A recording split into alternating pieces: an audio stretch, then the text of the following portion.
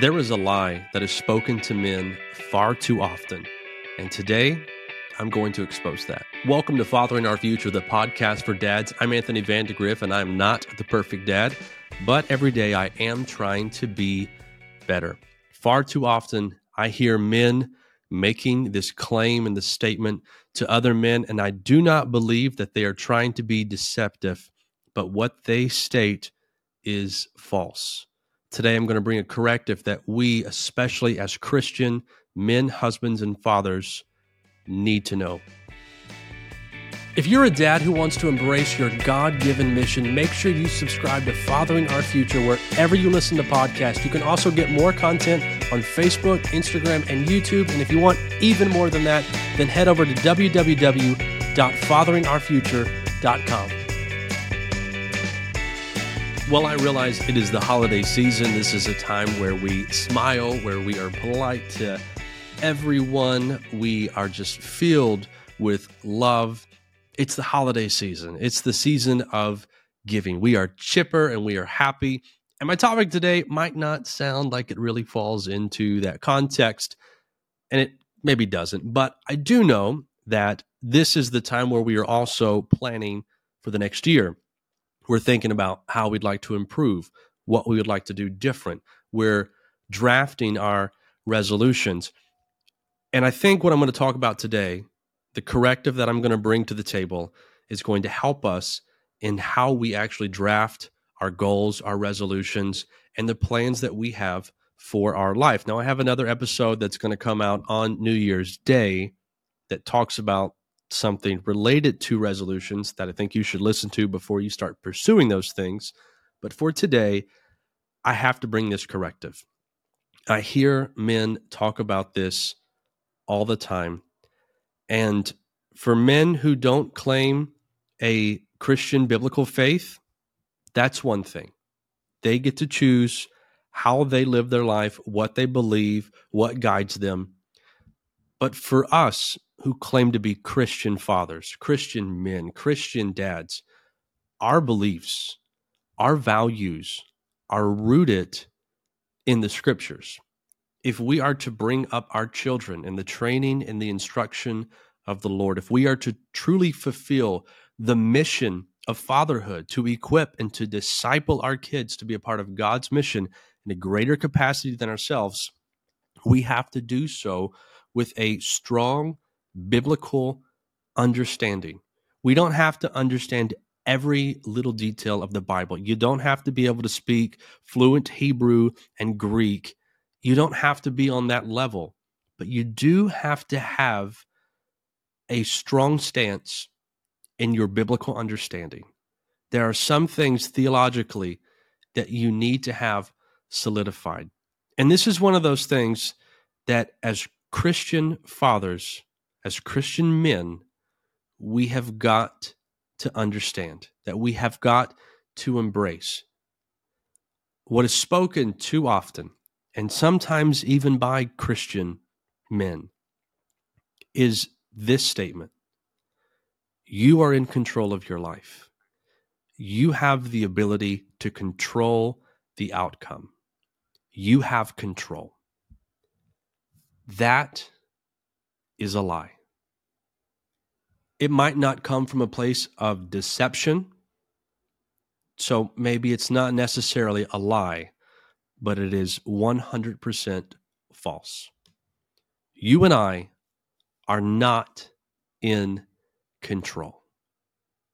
Now, this is often spoken in line with you're in control of your life. So if you want particular things, you just have to put in the work and you can control the outcome. I know it's intended to be motivational and uplifting, and it's intended to inspire men to get up and to just move forward and make things happen.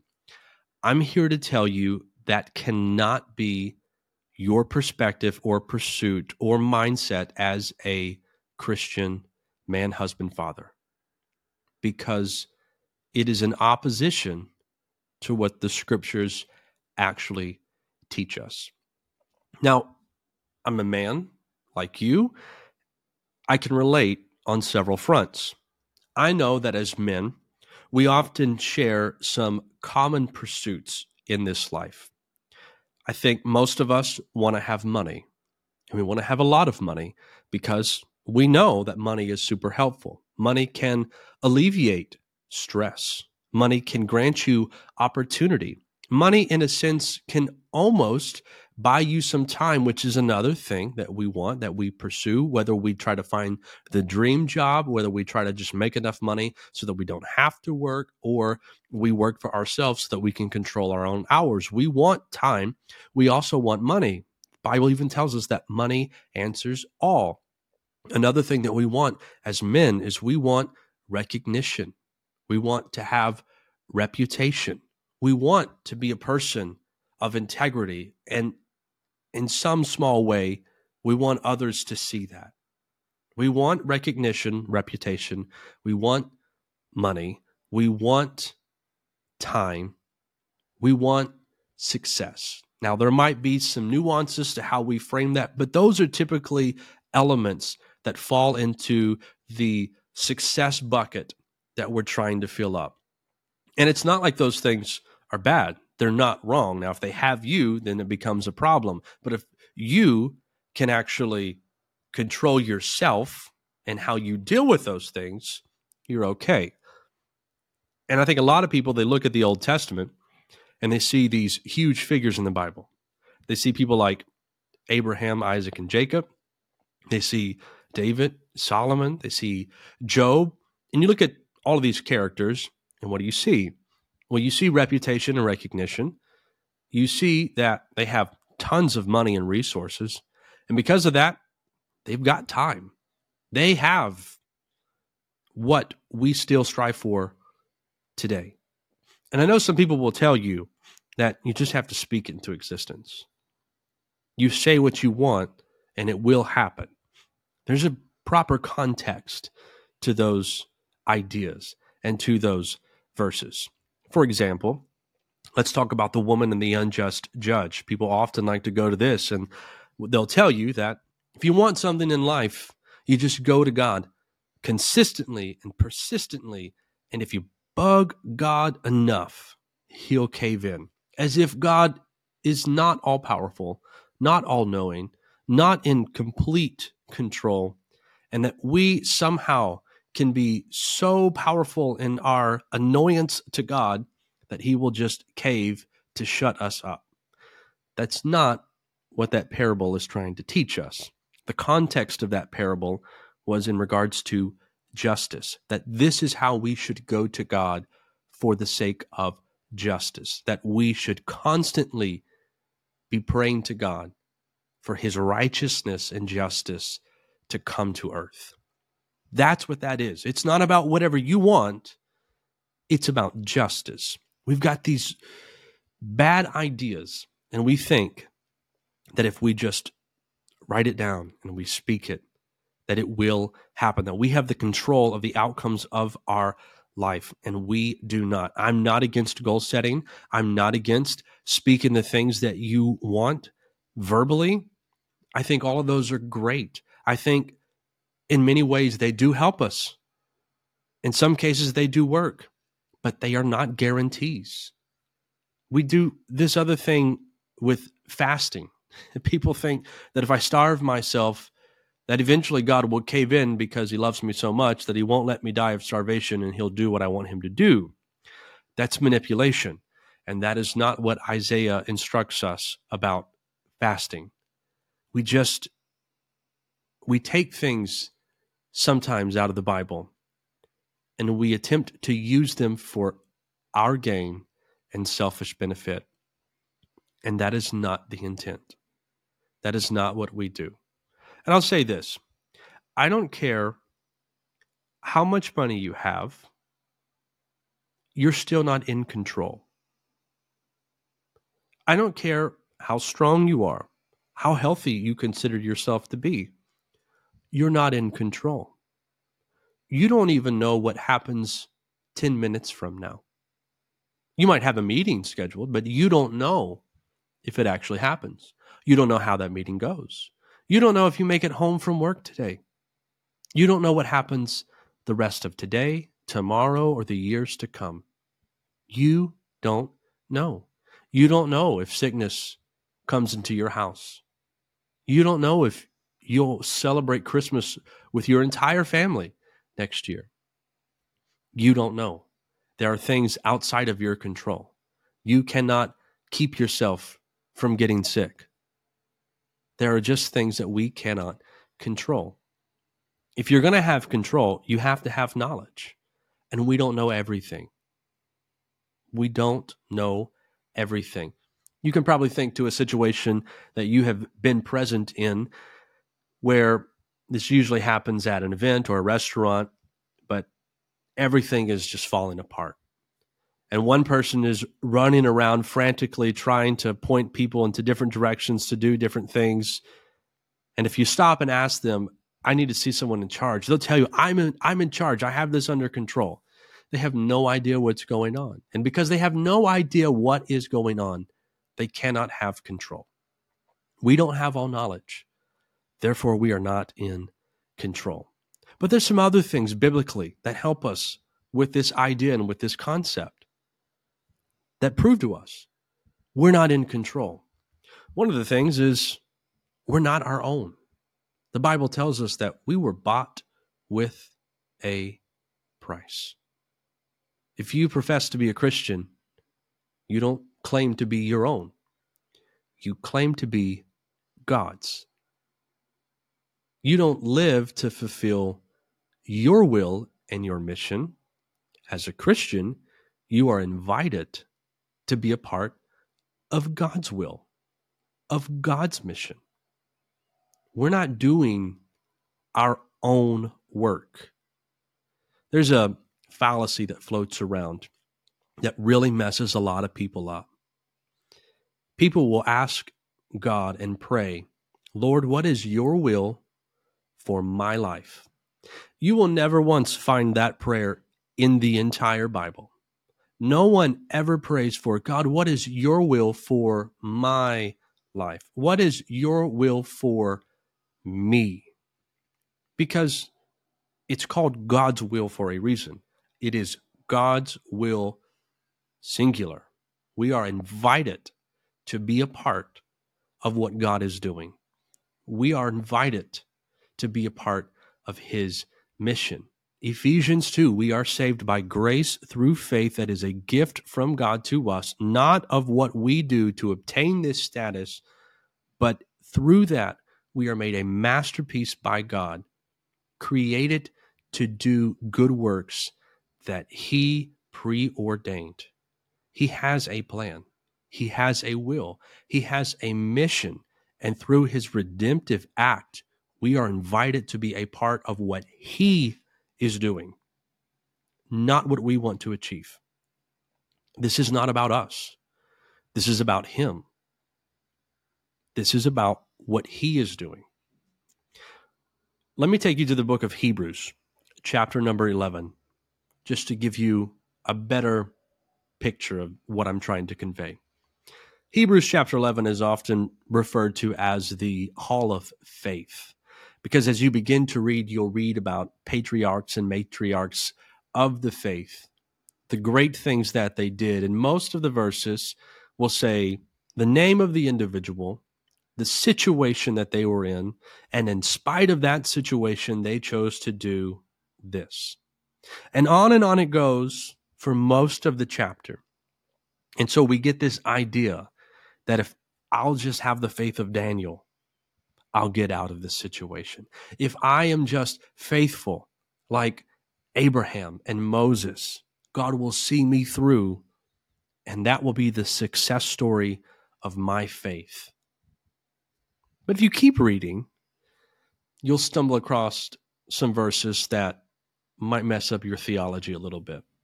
Because the writer of Hebrews begins to talk about other people that the writer doesn't know. There's no name given because there was no name recorded. Because they chose to be faithful, but when they were tossed into the lion's den, they didn't come out the next day.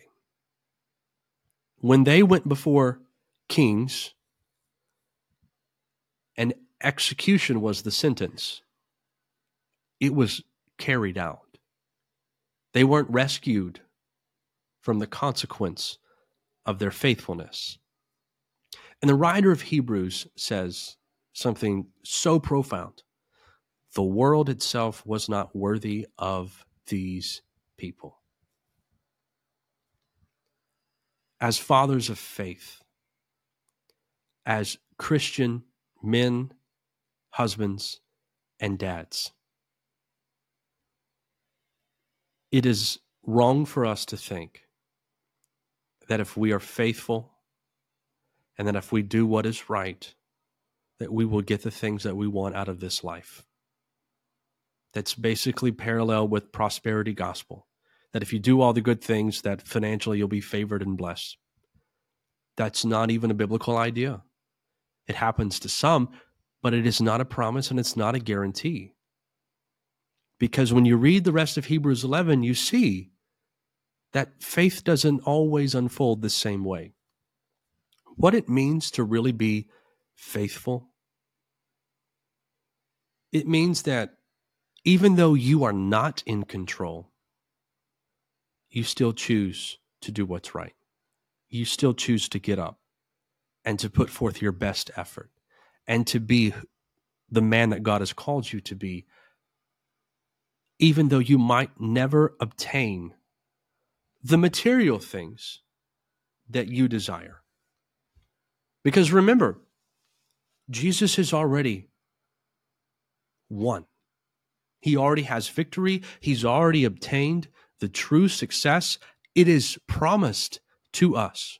We might not get everything in this life, but more than we can even comprehend is waiting and prepared for us already. Being a father of faith is not thinking, I'm in control, I can control my outcome, I am going to do this, I am going to achieve this, I am going to get the things that I want. That mentality is rooted in selfishness, and this is not a selfish lifestyle that we claim as Christians. It is a selfless lifestyle. We are not in control, and we have agreed to that. We sign up for that because we realize that it is not in us to direct our path. The steps of a good man are ordered of the Lord. We put God in control. We allow God to be sovereign as He is and to dictate and control what happens in our life. And we trust no matter what happens. That is the perspective that as Christian dads, we have to have. I know you want a bunch of money. I know you want a nice house. I know you might want a car that can actually get you from A to B. You might not even want a nice car. You might just want something that you don't have to work on every other week. I get it. I understand. But being faithful says, even though everything in life might not be sunshine and rainbows, I'm going to choose to be faithful because I see the redemptive work that God has done and I see what He has called me to be a part of. I get to be a part of His mission. God has shared with us this ministry of reconciliation. We get to go out as ambassadors of the kingdom, as witnesses of the gospel, and we get to be a part of what God is doing. That's what we get to do. God is leading the way. We are following in the footsteps of Christ. He is in control, not us. And we rest in that. We trust in that God is in control. It's like what the psalmist David writes about in Psalm 23. God is our shepherd. He leads us.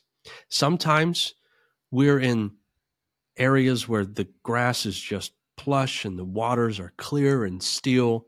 It's refreshing to our soul. We find ourselves on this path of righteousness. But other times God leads us through the valley of the shadow of death. But even there, we do not fear.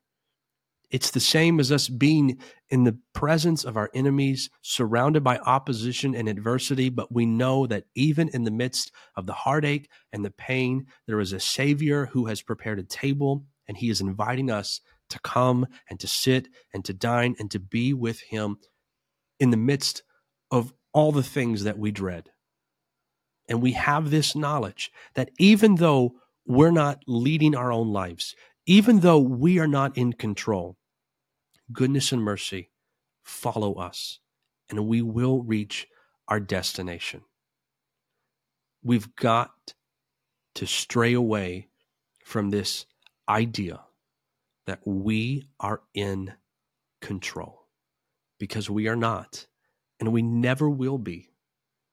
God is in control, and it's in his sovereignty and his dominion that we trust. Now, there's one other thing that I want to say in reference to this. Going back to this idea of, God, what's your will for my life? There is no such thing. There is God's will. There is God's mission. And I talk about the mission of fatherhood being to equip and to disciple our kids to be a part of God's mission in a greater capacity than ourselves. But what is that mission? That mission that we have is to go out as his witnesses and to continue reconciling the world to Christ. And we do this in several ways. We don't do this just by being a licensed minister with some organization and standing behind a pulpit and preaching a sermon. That is not how the mission of God is fulfilled by everybody. As a husband, as a Christian husband, when you love your wife as Christ loved the church and gave himself for it, you're allowing his light to shine. When you as a Christian father are bringing your children up in the training and the instruction of the Lord, and you are doing your best to serve them and to lead them and to disciple them, you're allowing his light to shine. When you express love and kindness to everyone, you're allowing his light to shine. As you live your life according to his instruction, you are being the witness. You are fulfilling the mission. You might never preach a sermon, but your life will exclaim the testimony of Jesus. You don't have to try and pursue all the little things that you want. I'm not trying to stop you from doing that, because I want those things too. I'll be completely honest. I'd like a lot of money. I'd like to be able to do a bunch of things. I'd like to be able to help a lot of people with that money. I've written a bunch of things down that, God, if you'll give me this is what I'm going to do. I'd like those things. But at the end of the day, I know that if I don't get those things that I think I want, there's already something in store for me that I can't even comprehend, that he's already won for me. And for you too. I'm not in control. I'm going to go out. I'm going to do the best that I can. I'm going to try to be a good steward. I'm going to try to take the talents that God has given me, and I'm going to try and double those and multiply those. I'm not trying to discourage you from thinking, well, if I'm not in control, then it's not worth me getting up and doing anything. I want you to have some pursuits, but you need to be willing to have those pursuits even though you might never obtain the things that you want. Because you're not living a life of faith for yourself. You're doing it because of what he has done for you, because he is in control, because he has purchased you with a price, because you're getting to be a part of something beyond yourself. You are a part of God's mission as a man, as a husband, and as a father. And everything else that follows that you get to do it with all of your might as unto the Lord. And in that, you allow your light to shine. So here's what I want you to take away. If you hear someone tell you you're in control of the outcome of your life, take a note from the penguins of Madagascar. Just smile and wave, boys. Just smile and wave. And just know that I'm not in control, but I'm okay with that because I know who is. And because He's in control, I choose to wake up and to strive for greatness, not for myself, but because I have been graced with the opportunity to be a part of a mission greater than myself. I get to be a part of God's mission. That's the mindset that we have to have as Christian men, husbands, and fathers. That's what I want you to take away from this. You're not in control, but that's okay, because living the life of faith is being faithful, even though you know you're not in control, because you know who is. So I want you to take that away, and I want you to make sure you listen to the episode that drops on January 1, 2024. Think about this as you make your resolutions. I'm not trying to say, don't try to make more money, don't try to grow your business, but make your resolutions in line with this idea, with this theology of, I want my resolutions to be an act of my faithfulness regardless of the outcome. While I might want success and I might want some money in the process, I might want this or I might want that, whatever it is that you want. You might want a ton of things. You keep those as like, hey, I really like these if all this stuff can happen. But change your mentality of, I'm going to do these things because it's the right thing to do.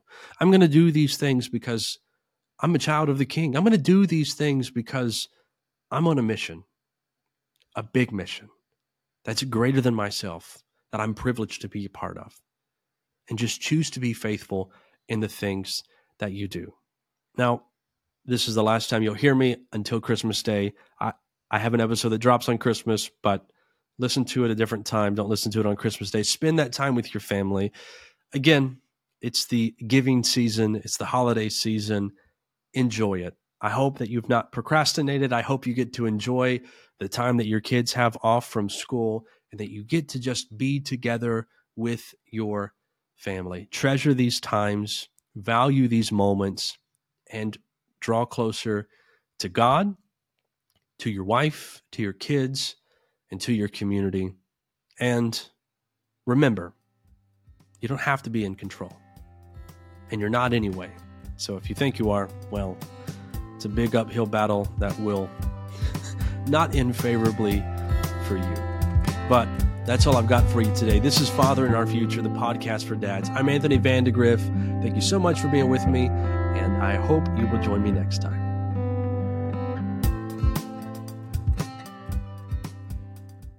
Thank you again for listening to Fathering Our Future. If this episode has served you or you believe it will serve another dad in the future, make sure that you leave a like, a comment, a review, or share this so that it can reach another dad. And so that you don't miss out on another episode, make sure you subscribe to Fathering Our Future wherever you listen to podcasts. And again, for more great content, head over to www.fatheringourfuture.com.